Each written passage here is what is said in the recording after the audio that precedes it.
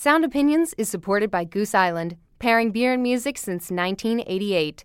Goose Island Beer Company, Chicago, Illinois. Listen critically, enjoy responsibly. What do you love about music? To begin with, everything.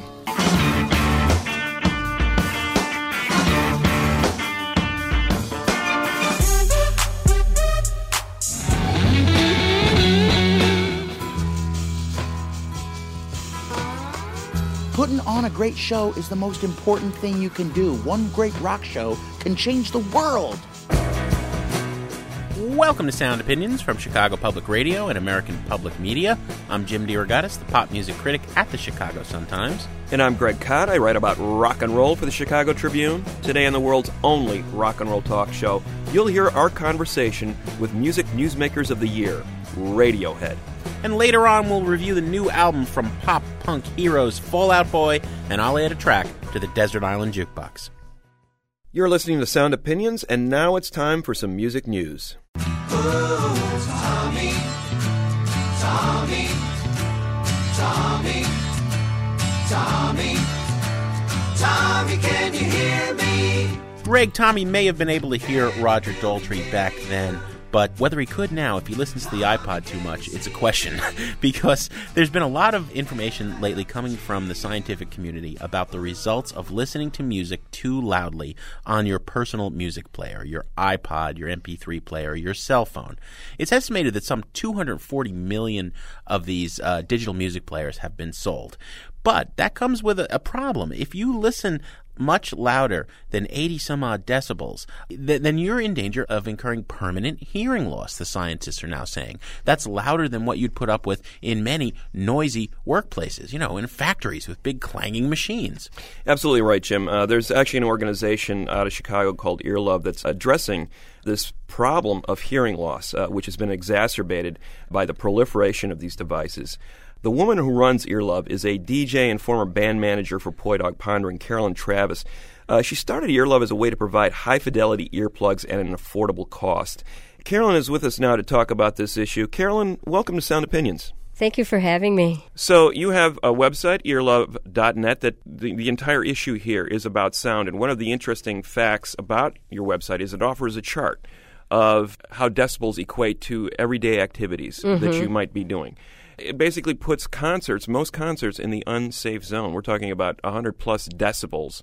And to go in there basically with ears unprotected, you're saying, is hugely damaging. It's dangerous. It used to be 100, 105 and above, you could start reaching damage. But now the studies are showing anything above 94 dB. What would that be equivalent to? Is that like a motorcycle backfiring? Right, motorcycle. The subway and normal traffic is 80 dB. There's some clubs in town that are really comfortable around 100, and you think, oh, this is great, this isn't too loud. But even though it doesn't hurt, it doesn't mean that it's not damaging your ears. My telltale sign was you'd still have those foggy ears the next morning, and you'd think, wow, that must have been really loud because my hearing still hasn't cleared up. And usually like a day later, you're fine. But you're saying even if you don't get that sort of effect, you may have done some damage to your ears. You may have done some damage. And usually tinnitus is the first indication. That's the ringing in the ear. The ringing in the ear. And that can go away, and your ears can recover. But the more often you go and the longer the exposure, the more damage you're going to get. What's your sense of how many people actually do use ear protection when they go out to a show? I would say it's about 20% now. We should make the distinction, Carolyn. The foam earplugs brings the volume down a little bit, but not really even to the safe level. The musician's earplug is designed with a diaphragm in there that lowers the volume level without cutting out any frequency. Right. Well, actually, foam earplugs will bring the dB down 30 and even more. But you do lose sound quality. You lose almost all the sound quality. Right. Mm-hmm. Whereas Earlove and musician's earplug, it's an even attenuation, so it's like turning the volume down. You got involved in this issue. You're a longtime DJ. There's a personal story. This is a crusade for you. Right.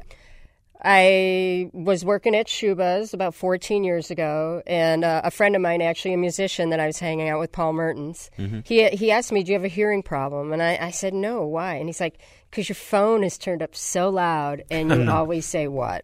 So the very next day, I went and got my hearing tested, and sure enough, I was losing some hearing. Just in one ear. I wore one hearing aid. And I wasn't very serious about it. And I left Shubas and started managing Poi Dog for 7 years and still didn't wear my musician's earplugs. By the time I left my position at Poi Dog, I had become a DJ, and I was legally deaf by that time. You mentioned the band Poi Dog Pondering that you've been working with for 7 years, and people would not think of them as like, oh my God, they're just the loudest band ever. Nobody puts them on the level of My Bloody Valentine or Black Sabbath or something like that, but even at that level, you're talking about damage. Right. I mean, it's Poi Dog, it gets to 110, 112 easily. What has marked the turnaround where people are starting to become aware of this and are starting to wear earplugs? Well, education. And, like I'd say 1 in 10 adults now have hearing damage from their mid-20s on. It used to be you didn't have hearing damage until you were in your 50s or 60s. Mm-hmm. And some studies show that it's not so much old age, but it's occupational. Like everyone thinks, when you get old, you're going to lose your hearing. But there have been studies in tribes and other places of the world that don't have airports and traffic and noise like that, and they don't get the type of hearing damage that we do in developed worlds. Now, one of the important aspects of this is that I think one of the reasons that there was resistance to it was just the pure physical sensation of wanting to be bowled over, wanting to have the top of your head sheared off at a great rock concert. And that's kind of, it's stupid, but when you're young and you want that physical rush of a great band playing at top volume, earplugs are just going to cut it all out, man. You can stick your hand in the garbage disposal, too. It doesn't mean it's a good idea. No, exactly. And I'm the poster child for that. I mean, nobody loves loud music more than I do. And unfortunately, I paid the price, at a young age. And the other thing that is a mitigating factor in this is, you're intoxicated some of the time. You may be high, you may be drunk, and that, your resistance to that sound maybe, I can handle this. It's not bothering me at all. This is great. Turn it up even louder. Right, absolutely. Drinking alcohol impairs your hearing to begin with. And then, who wants to, leave the party? I don't want to. But the fact is you want the party to go on. Hearing loss doesn't regenerate, doesn't come back. It doesn't. It doesn't. So you have to make sure you're going to be able to still be rocking out when you're 80. There are times when... if you walk out of a club for the first time ever and have ringing in your ears, chances are, if you just rest your ears, it's going to come back. Mine will not come back. Mm-hmm. I'm putting my money on cell regeneration. Now, the modern equivalent of going out to a show and having your head blown off is those iPhones. You're putting those little buds in your ears, and you see it with a generation of people walking around with these things and naturally turning them up louder in order to drown out the sound of the street or the L train that they're on around them. And as a result, that volume can be as excruciatingly loud as a rock concert. Right. I suspect that I started my damage with the Walkman. Mm. So you're a parent. What do you tell that 16 or 17-year-old in the house that's constantly listening to the iPod? It's hard because we're all young ones and we think we know everything. Mainly, I show them my hearing aids. I wear one that is behind my ear. It's so big that it has to be big because I need it really loud. And the other one, I let them listen to them feeding back. I'm constantly every hour doing a personal sound check. And that usually scares them or gets them thinking. Thank you very much, Carolyn, for coming down to Sound Opinions. Thank you for having me.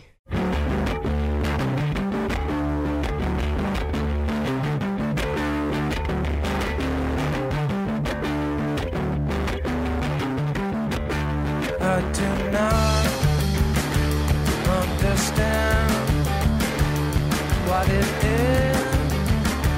I don't know.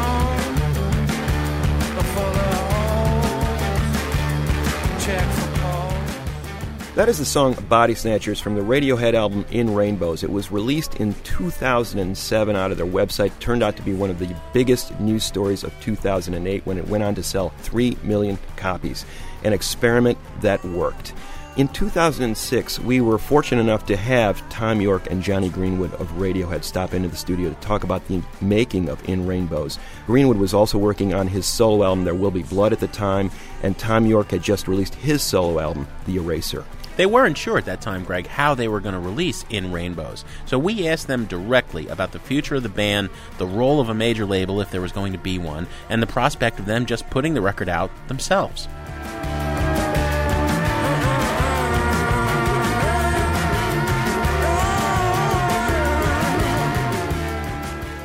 We're here with Tom York and Johnny Greenwood of Radiohead.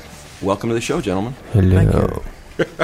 All right, I've got to start by asking you guys about this. Radiohead played Madison Square Garden, and there's a scuffle in the crowd, so there's some action in the crowd. 6 big guys surrounding some woman who turns out to be one of President Bush's daughters. You have been rather critical, Tom, of President Bush. What was your reaction? I mean, you wrote about this on the web. What was your reaction to having a Bush in the audience? I mean, it is as I wrote in the blog. I don't know how these things work. I'd love to know if she actually had a ticket. Well, the heck with her. What did. about the 6 Secret Service agents? Yeah, I bet they didn't have tickets. They came with 6 Secret Servicemen to the show, and it's a good job no one told me beforehand. Well, I liked your list of potential reactions. You might have felt A, honored, B, amused, C, bemused, D, asked if she had a valid ticket, E, objected belatedly on moral grounds. I like that one. F, asked again if she had a ticket and questioned whether this really was what our gigs are about. G, don't blame the daughter for the father, that's very nice of you. And H, shut up or smile. Shut up and smile, Yeah.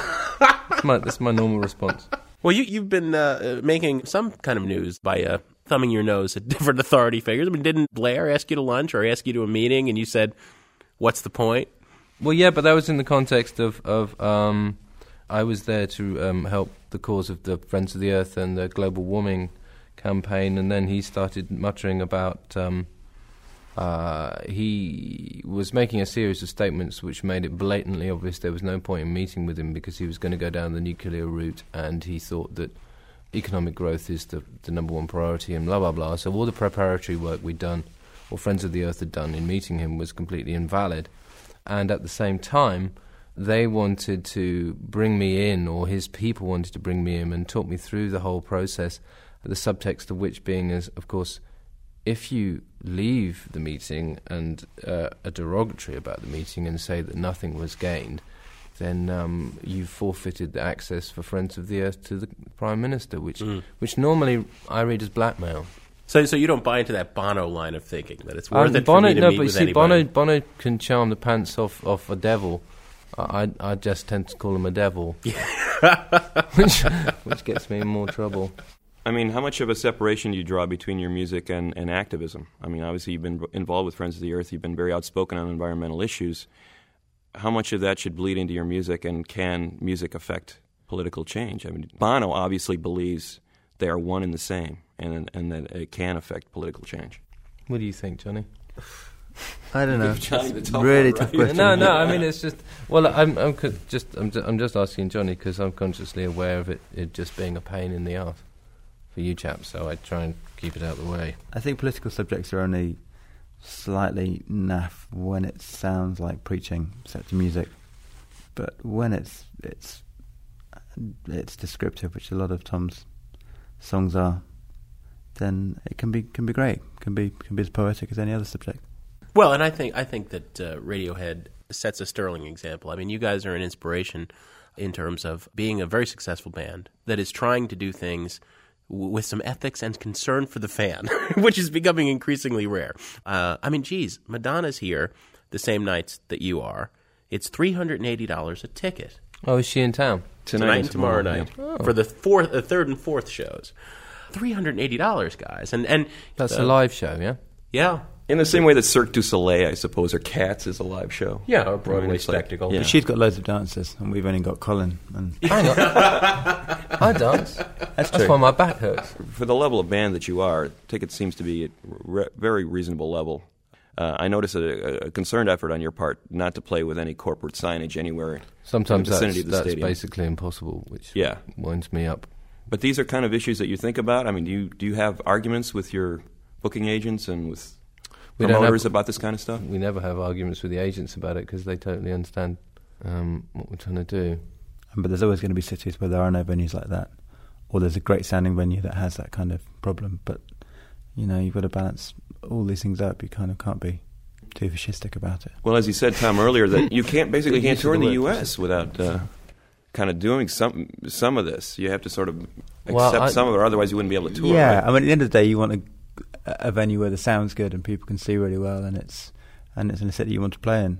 Well, we're talking about this monolithic music industry, and in some ways it's an incredibly depressing conversation, but it remains to be said that you guys are working on a new album, and there's a lot of question about whether that will even come out on a major label or another label. Do you guys even need the music industry to put your music out there? See, I have a theory about this, boys, and no offense to you as being British and all, but what we've had is a series of Boston Tea Party-like skirmishes, bands that make a lot of noise, put a record out on the web, and it's very well received, or without a record company. But then at the end of the day, after 6 months or 9 months, like Wilco did, they sign to a regular record company.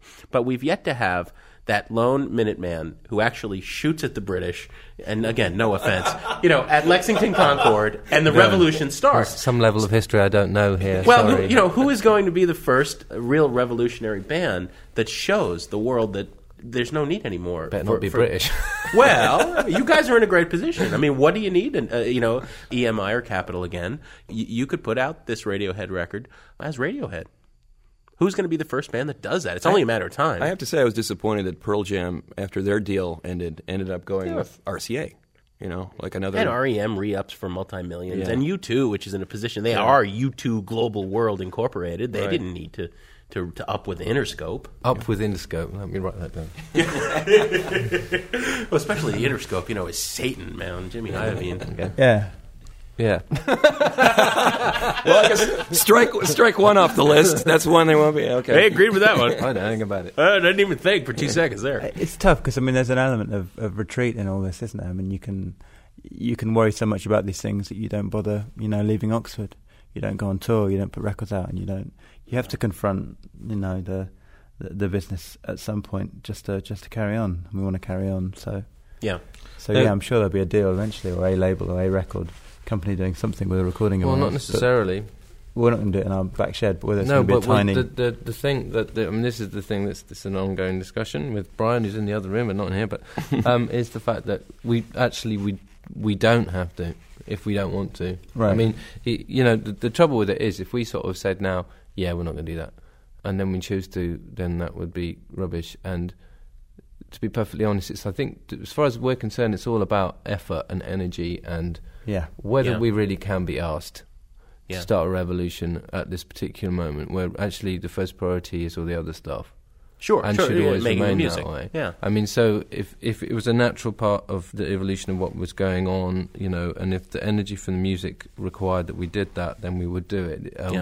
I think it's great to pick fights. I love picking fights. However, there has to be a natural reason to do it, not just one where you feel that this ought to happen. Remember, this conversation was in May 2006. In October 2007, they followed up, released the album digitally, and in December 2008, here we are sitting on a 3 million selling album. We're going to continue our conversation with Tom York and Johnny Greenwood of Radiohead in a moment on Sound Opinions from Chicago Public Radio and American Public Media, and later we're going to review the latest release from Fall Out Boy.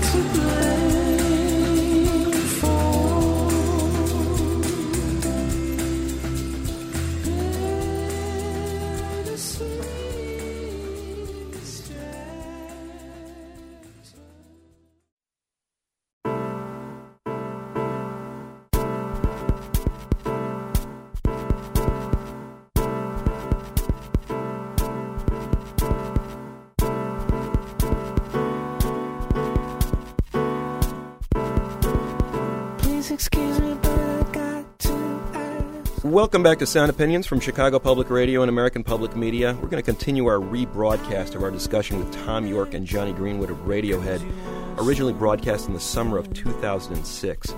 You know, before the break, we heard Tom and Johnny talking about putting out the record, how they would put it out, and it ended up becoming one of the most celebrated paradigm shifts in the Internet in terms of releasing new music. I asked Tom York how he viewed the Internet as a distribution channel for his music.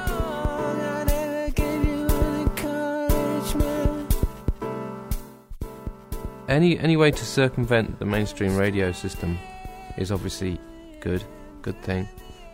I think it's a shame that the industry itself was so utterly dim-witted that they didn't sort of see this coming, because in a way it was like there could have been a very amicable arrangement made for everybody, but they were far too busy reselling the entire back catalogue of Neil Young and Rolling Stones and all this lot again and again and again on CD remasters, and making an absolute freaking packet of the Beatles reissues. Why did they need to care? And, you know, and it's sort of now come back to haunt them because they ain't got nothing else to flog again. Tom, your first instrument was a guitar? Yeah. And Johnny, your first instrument, guitar? Recorder. Okay. Oh, yeah. Well, that's in the guitar came in there at some point. Sure. Right? Yeah. No, hang on. Before guitar, you did something else before guitar. I pretended to play piano. I had and violin. I got into this band playing keyboards without knowing how to play, so I used to keep that's right. Yeah. keep the volume turned down and just pretend to play along. And Tom would always say, "I can't hear what you're doing," but it's the kind of thing where if you weren't playing, it wouldn't sound as good. You kind of that still happens now. Yeah. But the point I'm getting at is that, Johnny, on your solo record, the record with your name on it, only 2 out of the 13 songs had a guitar on it. Tom, from what I can gather, your record, The Eraser, is entirely composed on computer. Composed, yes. There are acoustic instruments on it: piano, drums, bass, guitar. You know, I imagine that kid holding that guitar, and that was like an exciting thing, and maybe one of the reasons you wanted to be in a rock band. But you guys have really become adept at writing on this other instrument, the computer. Can you compare it to when you first picked up that guitar and started writing songs? I think generally hardware is usually better than software, isn't it? Which is why things like the Johnny's AS system. What is that? It's analog systems made by this guy in Bob, called Bob in Truro. Oh, is it one of the interfaces with the computers where you can still pretend you're running? No, it's like an old-fashioned patch bay. So you're plugging and turning and tweaking. Yeah.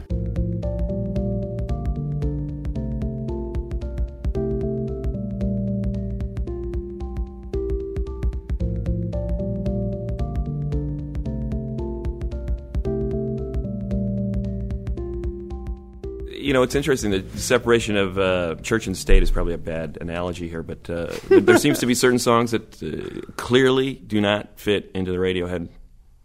What the 5 of you would do is very dissimilar to what one of you would do individually. And how do you determine that? When do you know that it's not going to work? It was in the context of the band? Initially when I started up with Nigel, it was a bit of a head masher because I couldn't really.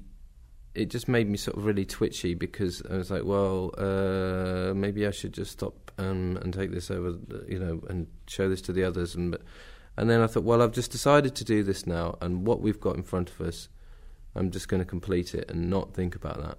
Because part of the point of doing it was seeing how it feels to work on my own or with Nigel, just take responsibility for the whole thing.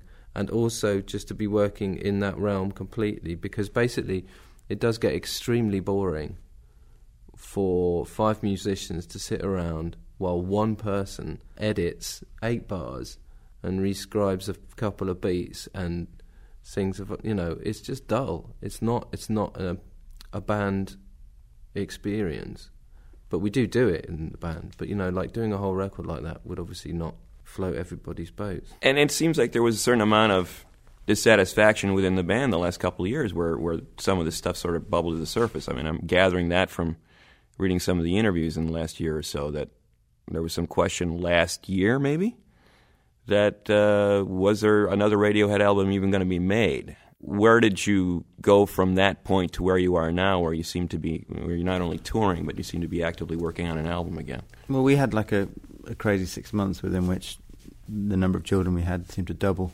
I mean, last year was a real breeding year for Radiohead. I asked this before we turned the mics on. How many kids collectively? I said 11, and I was correct, but you guys couldn't. Were you here? They were adding it up, trying to figure it out. Ed told you swore it was 9. 11 Tom, in total now. 11, and Ed said it might be 15 by now. You've been gone a couple of weeks. I think we'd know that. Since the last tour, Ed said we had 6 children. So wow, which is nuts. Is that right? Yeah. Are you sure about since that? the last tour. But once we got over the initial 6-month hell, which your fathers know 9 about. months, yes. And we've kind of been rehearsing and on tour. So there wasn't a point where you were questioning whether Radiohead would continue.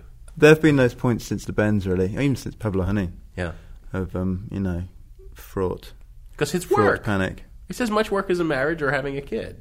Staying in a band. Well, there doesn't seem to be any halfway with you guys. It seems pretty intense. Well, the mad part about it as well is the truth is that it's not just the band.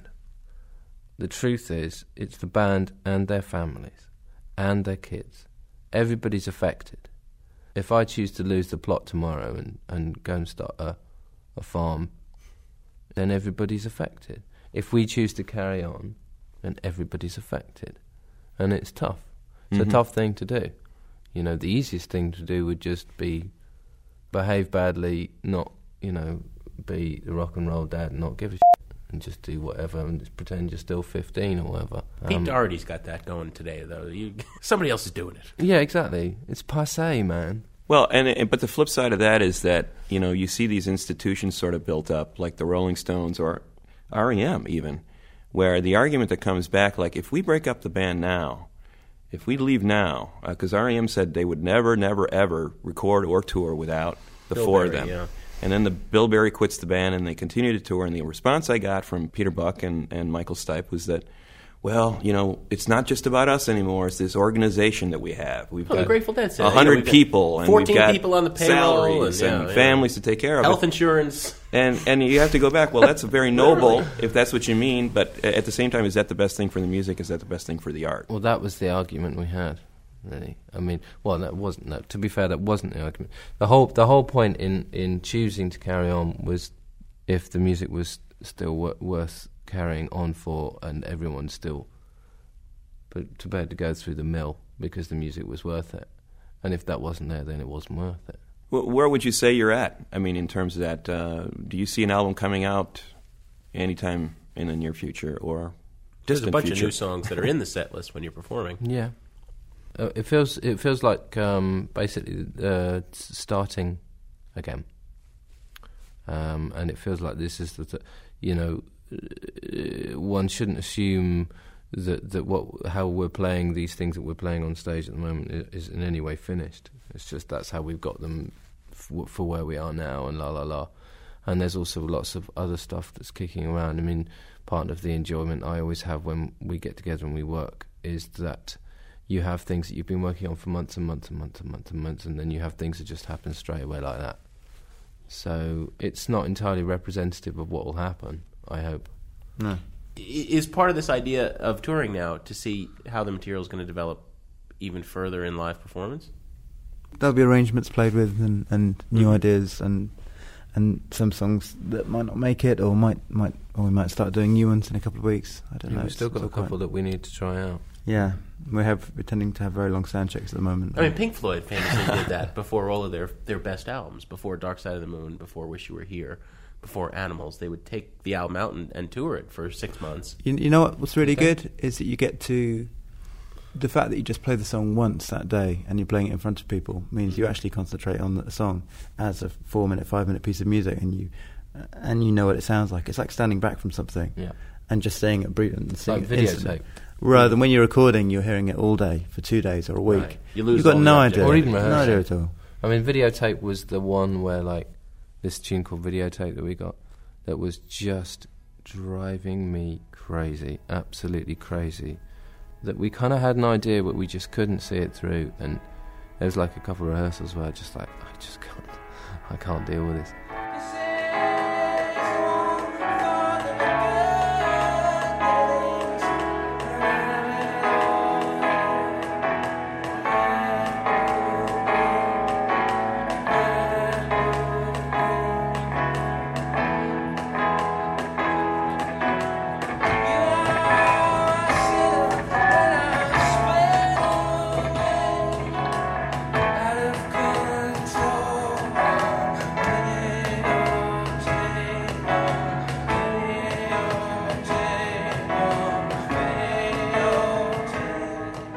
then we chose to play it like first night in London in front of everybody, and it didn't matter that it wasn't quite right. It didn't matter that, you know, we had to change a few things and blah blah blah. What mattered was that finally you get to play it in front of people, and you get to see it for what it is, rather than this sort of series of equations that don't fit together.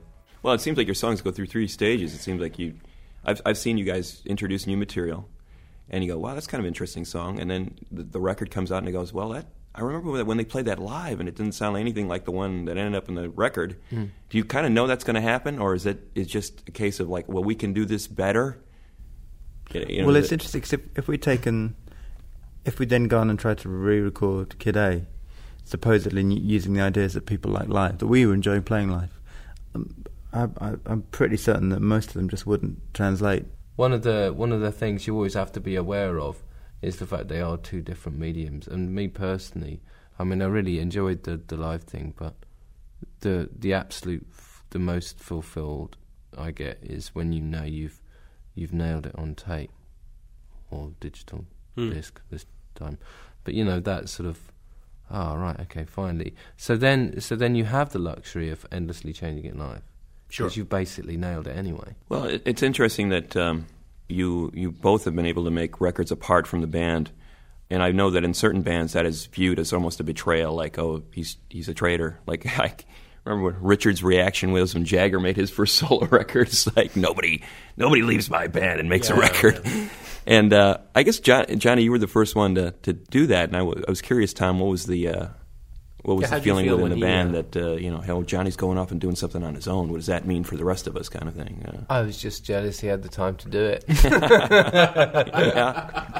that's true. Because my firstborn son had arrived, and the entire world had gone topsy-turvy, and in fact, the maddest bit about it wasn't we were actually living in the studio at the time with my newborn son on and off, and Johnny was coming in and working down the other end. It was like, hi Johnny, how's it going? You bastard. Yeah, he was bringing in the string quartet and the jazz quartet. Like, wow. He was having lots of fun. Doing these crazy things with drums, and I'm going, I'm going to change another nappy. So, Johnny, are you coming up with music all the time where you would like to have more outlets like that for the stuff? Because Radiohead seems to be moving at, I hate to tell it, guys, but it's a snail's pace now. It's we're getting on 3-4 years here between albums, you know? You guys are turning into, I don't know. The Flaming Lips. Yeah, something like that. So anyway, do you have lots of music you're stockpiling that you feel could, maybe surface on other projects like this? No more than was 3-5 years ago. He's got loads. Absolute bar. I guess I'm getting at the idea. Are you guys writing all the time? There's just constantly bits and pieces of music laying around all the time, and it's a matter of choosing through this. We often need each other to tell which of it is any good, if any of it.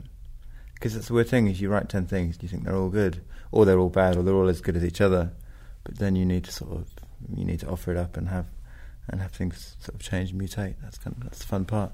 That's the slow part as well. That's kind of explains it. Fun, slow. Does anybody get insulted when they turn I something into the band? I find it really weird, but almost always, a year later, you realise that they were right. Annoyingly. I hate it's that. Interesting. Yeah, that's the word. That's the most annoying point. Is when you're so sure, and the most annoying is when you stick to your guns and then find out 2 years later that they were right. And every time you hear it, you go. All right. So is there a song that is on a Radiohead record today that you guys now look back on and say, what were we thinking? Probably not on an album. No, not on an album, because by then it's gone through so many filters that we've usually got the big fluff out. There's a few which maybe are a little long, or we could have done better, but they're all been worth releasing, I think. I bloody hope so. So yeah. But you're saying there's a few B-sides floating around out there that aren't up to snuff? I don't know, some of the B-sides are good.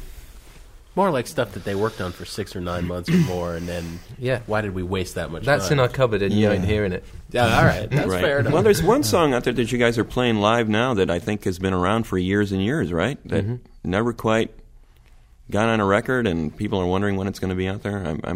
I'm losing the title now, but Nude, probably. Yeah.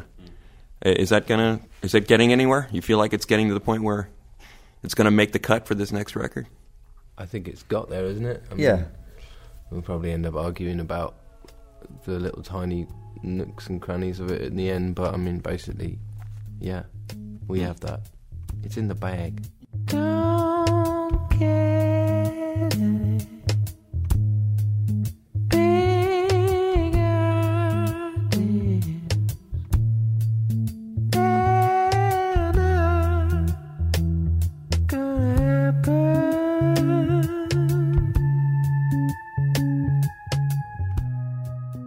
I know you guys got to go, but we really appreciate the time. We're here with Tom and Johnny from Radiohead, and it's been a real pleasure.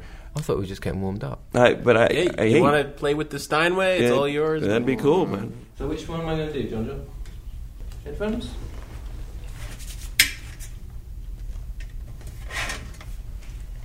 Juicy and Lucy.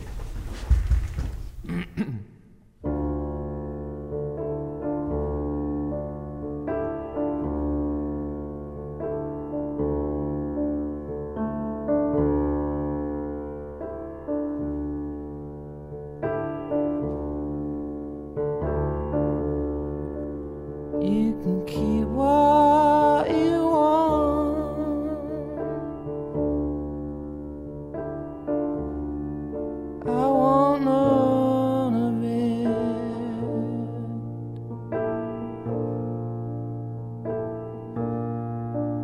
They're just bad memories.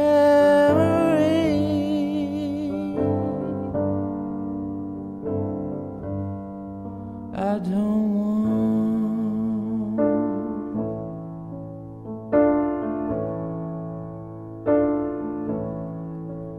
In my sunshine,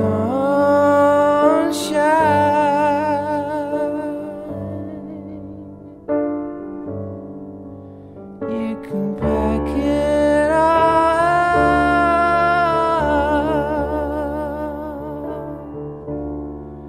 and be gone.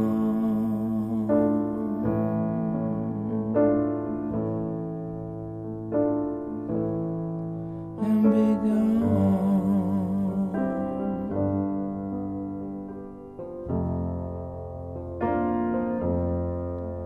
If it matters to you,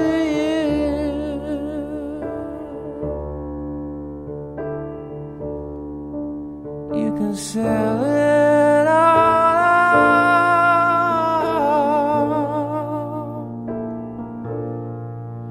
If the price feels right,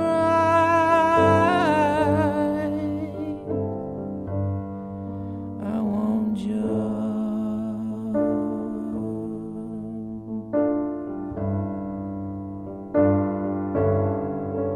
If you get off your knees, you'll be out on the breeze.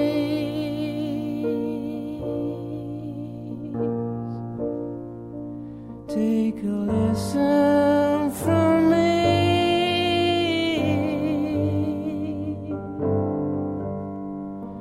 Don't get stuck on a dream.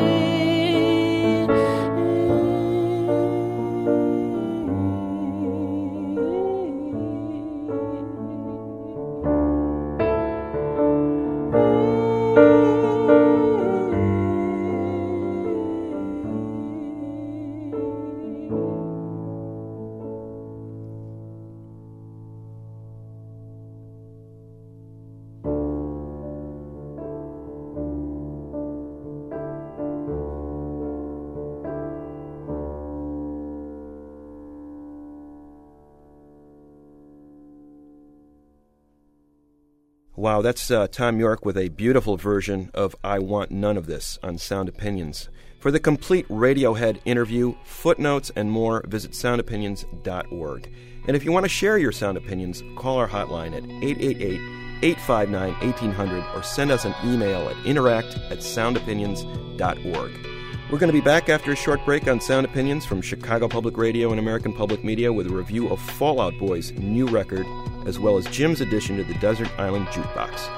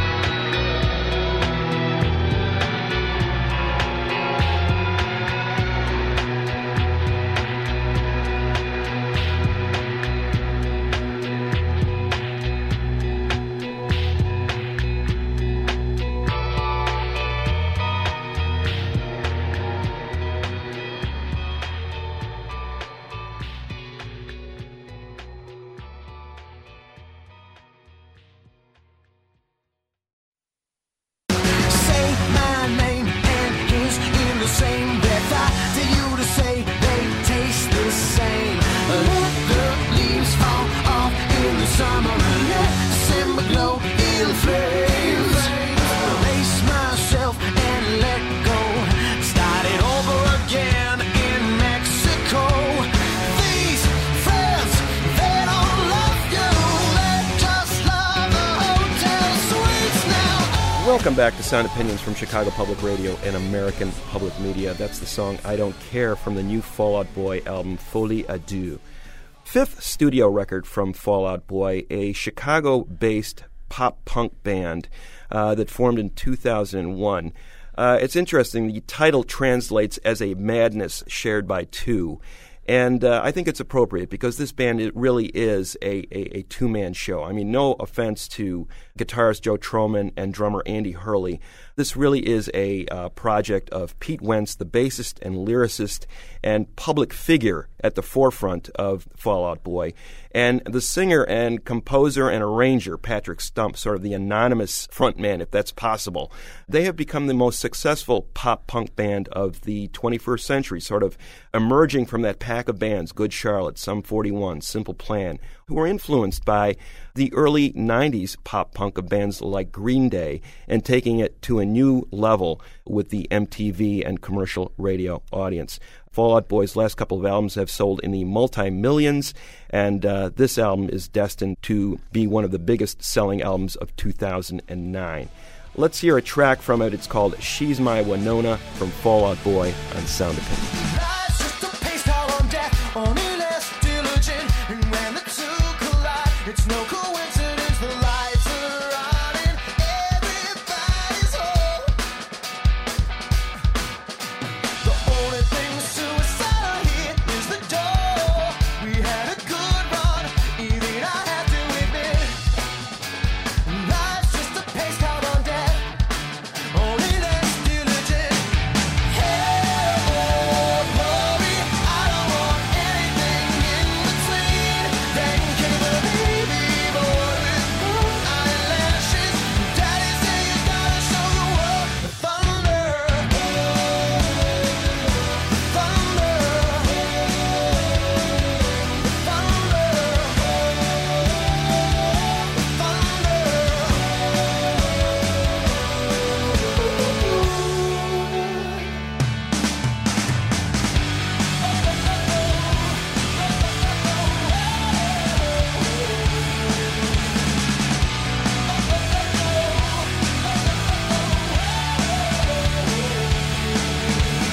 we didn't come to compete. This is all demonstration. Even the young ones become more relevant. They always bring up how you changed. Never the same person when I go to sleep. Is when I wake up. Is when I wake up.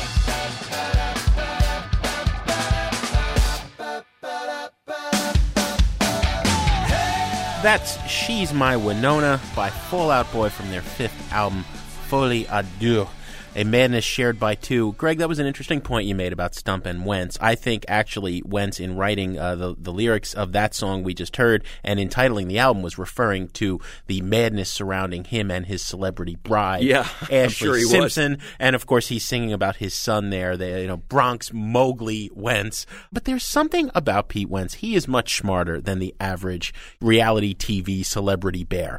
That song is simultaneously making fun of his own celebrity marriage. I mean, she's my Winona. Winona Ryder dated all the rock stars. He's got Ashley Simpson, right? And he knows he's a celebrity. He's posing nude on the internet with pictures that got stolen, right? All that silliness. But he's commenting on it at the same time. Just as there can be good reality TV. All right, 99.9% of it stinks. There can be good mole punk. This is essentially a hair metal album. Like the best of the 80s, like Poison or something, but redone as punk for the new millennium. There's nothing wrong in that. There's no genre in rock that is completely devoid of goodness. The best practitioners can make something out of it. I think with the silly ingredients of big catchy hooks and arena rocking melodies, Fall Out Boy delivers the goods. The last album, they were kind of taking an R&B turn. This one, they're going right for that stadium stomp. And this is just a delightful, good, fun, stupid record. They're trying to make radio pop singles. There's no doubt about it, Jim. They are seriously ambitious in that regard. Uber arrangements, lots of ear candy, strings and horns and all sorts of cameo vocalists. I mean, they've got Lil Wayne on this record. They've got Debbie Harry. They've got Elvis Costello. Pharrell Williams. But when it comes right down to it, it's all about Patrick Stump for me. I think the guy is a truly gifted vocalist. He puts them a cut above most American rock bands because his voice can just about sing anything it wants. It reminds me, in a way, of Cheap Trick and Robin Zander, a man of a multitude of voices, a guy who could sing really harrowing, screaming metal songs or could do these tender ballads or impersonate a soul singer. And I think Patrick Stump is somewhat in that tradition where he can sing just about anything. But as you said, what they really specialize in is those 3-4-minute pop songs that sound really great blasting out of a car stereo. And it's not meant to be taken as anything more than that. It's a good pop-punk band. I don't think this is a buy-it album by any stretch of the imagination, but there's some good songs on it, some good pop singles. It's a burn it for me. Buy it, burn it, trash it. That's our rating scale. I will say buy it. And someday, Mr. Cott, you will regret sliding Fall Out Boy from the beginning, and you will be a buy it too. I tell you, little buddy, this whole island is bewitched. Just across the way, an island lost at sea. Now I'm stranded on my own. Stranded far from home. Come on. You remember, we were shipwrecked together. Stranded, I'm so far from home. Stranded, yeah, I'm on my own. As often as possible, we like to take a trip to the desert island and pop a quarter in the desert island jukebox to play a track we cannot live without. And this week, it is Jim DeRogatis' turn. Greg, I'm going to revisit a song by Neil Young that I had initially dismissed upon its release. I was not a big fan of his 1992 album Harvest Moon. I thought it was kind of a cheap bid to do a sequel to the classic 72 album Harvest. I thought Neil was getting soft. That having been said, you and I are both two of the biggest Neil Young fans in the universe. I'm high on Neil again because we saw him a couple of weeks ago here in Chicago on this recent tour. The guy's never played a bad show as far as I'm concerned. I've seen more than a dozen Neil Youngs. I've never seen him do an off night, but there have been albums that have been not as good as other albums. However, I'm reconsidering Harvest Moon, in particular the opening track, Unknown Legend, and the credit must go to the director Jonathan Demme. Demme has made some of the greatest music films in history. He directed Stop Making Sense by the Talking Heads. He did Storefront Hitchcock with Robin Hitchcock. He uses music well in his regular feature films, too, Silence of the Lambs and Philadelphia. But in Rachel Getting Married, the film he released earlier this year, there is a wonderful scene where the couple at the wedding, you're at this wedding, what everybody says about the movie, Ebert wrote about it in his review. This is a wedding you wish you could have been to. The male actor is Tunde Adebimpe, the leader of TV on the Radio, a band that you and I both like very much, made our top 20s for the year. But my favorite piece of music from Tunde in the year just past is when he delivers his vows during the wedding as an a cappella version of the Neil Young song Unknown Legend, which opens Harvest Moon. And it really made me go back to that song, that scene in the movie, and then also seeing Neil play it again himself recently in concert. And I said, wow, I still don't like the rest of Harvest Moon, but that's a classic. That's a song that's up there with Heart of Gold or Needle and the Damage Done, any of the greatest Neil Young songs you can name. I just kind of missed it the first time. Listen to the Neil Young song, and I think it will bring an added dimension to your appreciation of both the film and of Neil Young and of Tunde Adebimpe as well. Here it is on Sound Opinions, Unknown Legend by Neil Young. She used to work in a diner. Never saw a woman look finer. I used to order just to watch her float across the floor. She grew up in a small town, never put her roots down. Daddy always kept moving, so she did too. Somewhere on a desert highway, she rides a Harley Davidson, her long blonde hair flying in the wind.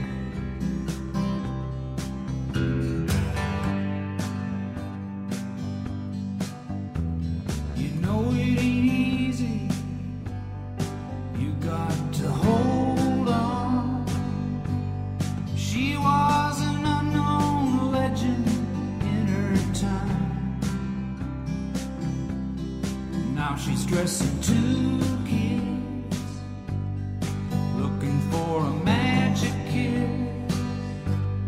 She gets the faraway look in her eye. Somewhere on a desert highway, she rides a Harley Davidson. Her long blonde hair flying in the wind. She's been running half her life. The chrome and steel she rides, colliding with the very air she breathes. The air she breathes.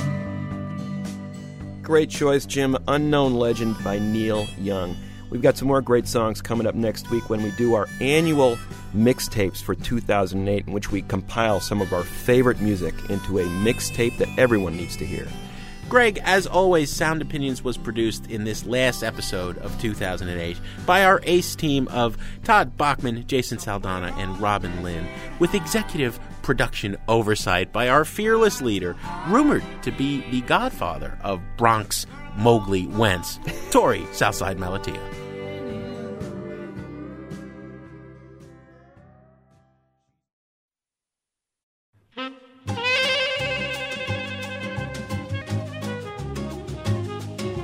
Bus, line is busy every time that I phone. Bus is the longest talker I ever known.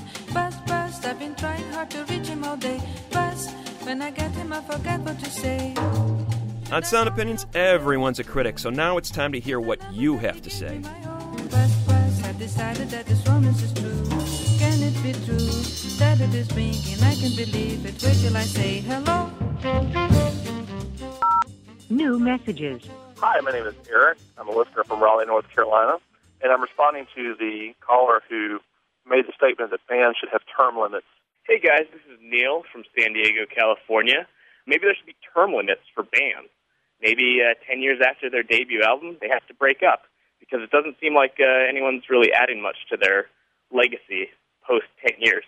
The only thing I could think of in thinking about bands that would not apply to, perhaps the FDR of our time, is probably The Who.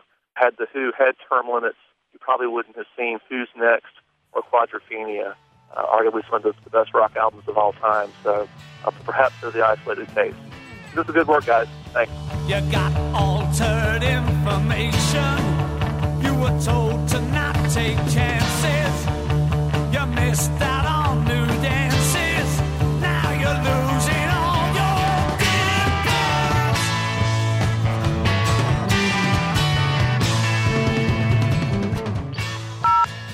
Hey guys, this is Ethan from Schenectady, New York. I just finished listening to the best albums of 2008 and really enjoyed it. But I wanted to respond to one of your callers who suggested that there should be term limits on bands. Radiohead is a great example of a group that has continued to put out great music, most notably in Rainbows, which just came out, which I believe is well over 10 years past their initial release of Pablo Honey, and what I think is one of their best albums to date. Thanks.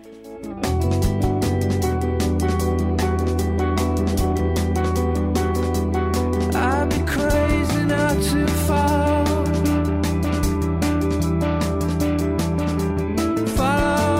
where you lead. Your eyes, they tell me.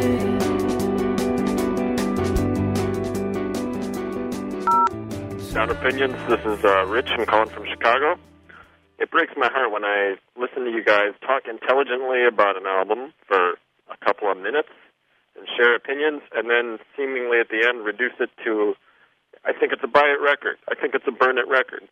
It's like you're totally destroying everything else you've said by reducing it to this little soundbite. And it's like the thumbs up, thumbs down mentality, and I think it's what's wrong with a lot of criticism today, and I think you're kind of insulting your listeners by giving these kind of really simple ratings. I don't know if you need to abolish the rating system or come up with a point scale or something a little more creative, but I don't know, guys. I think we're all pretty sick of that one. All right, thanks again, guys. Doing a great job. So long. Hey, Jim and Greg. This is Jeremy in Rifle, Colorado.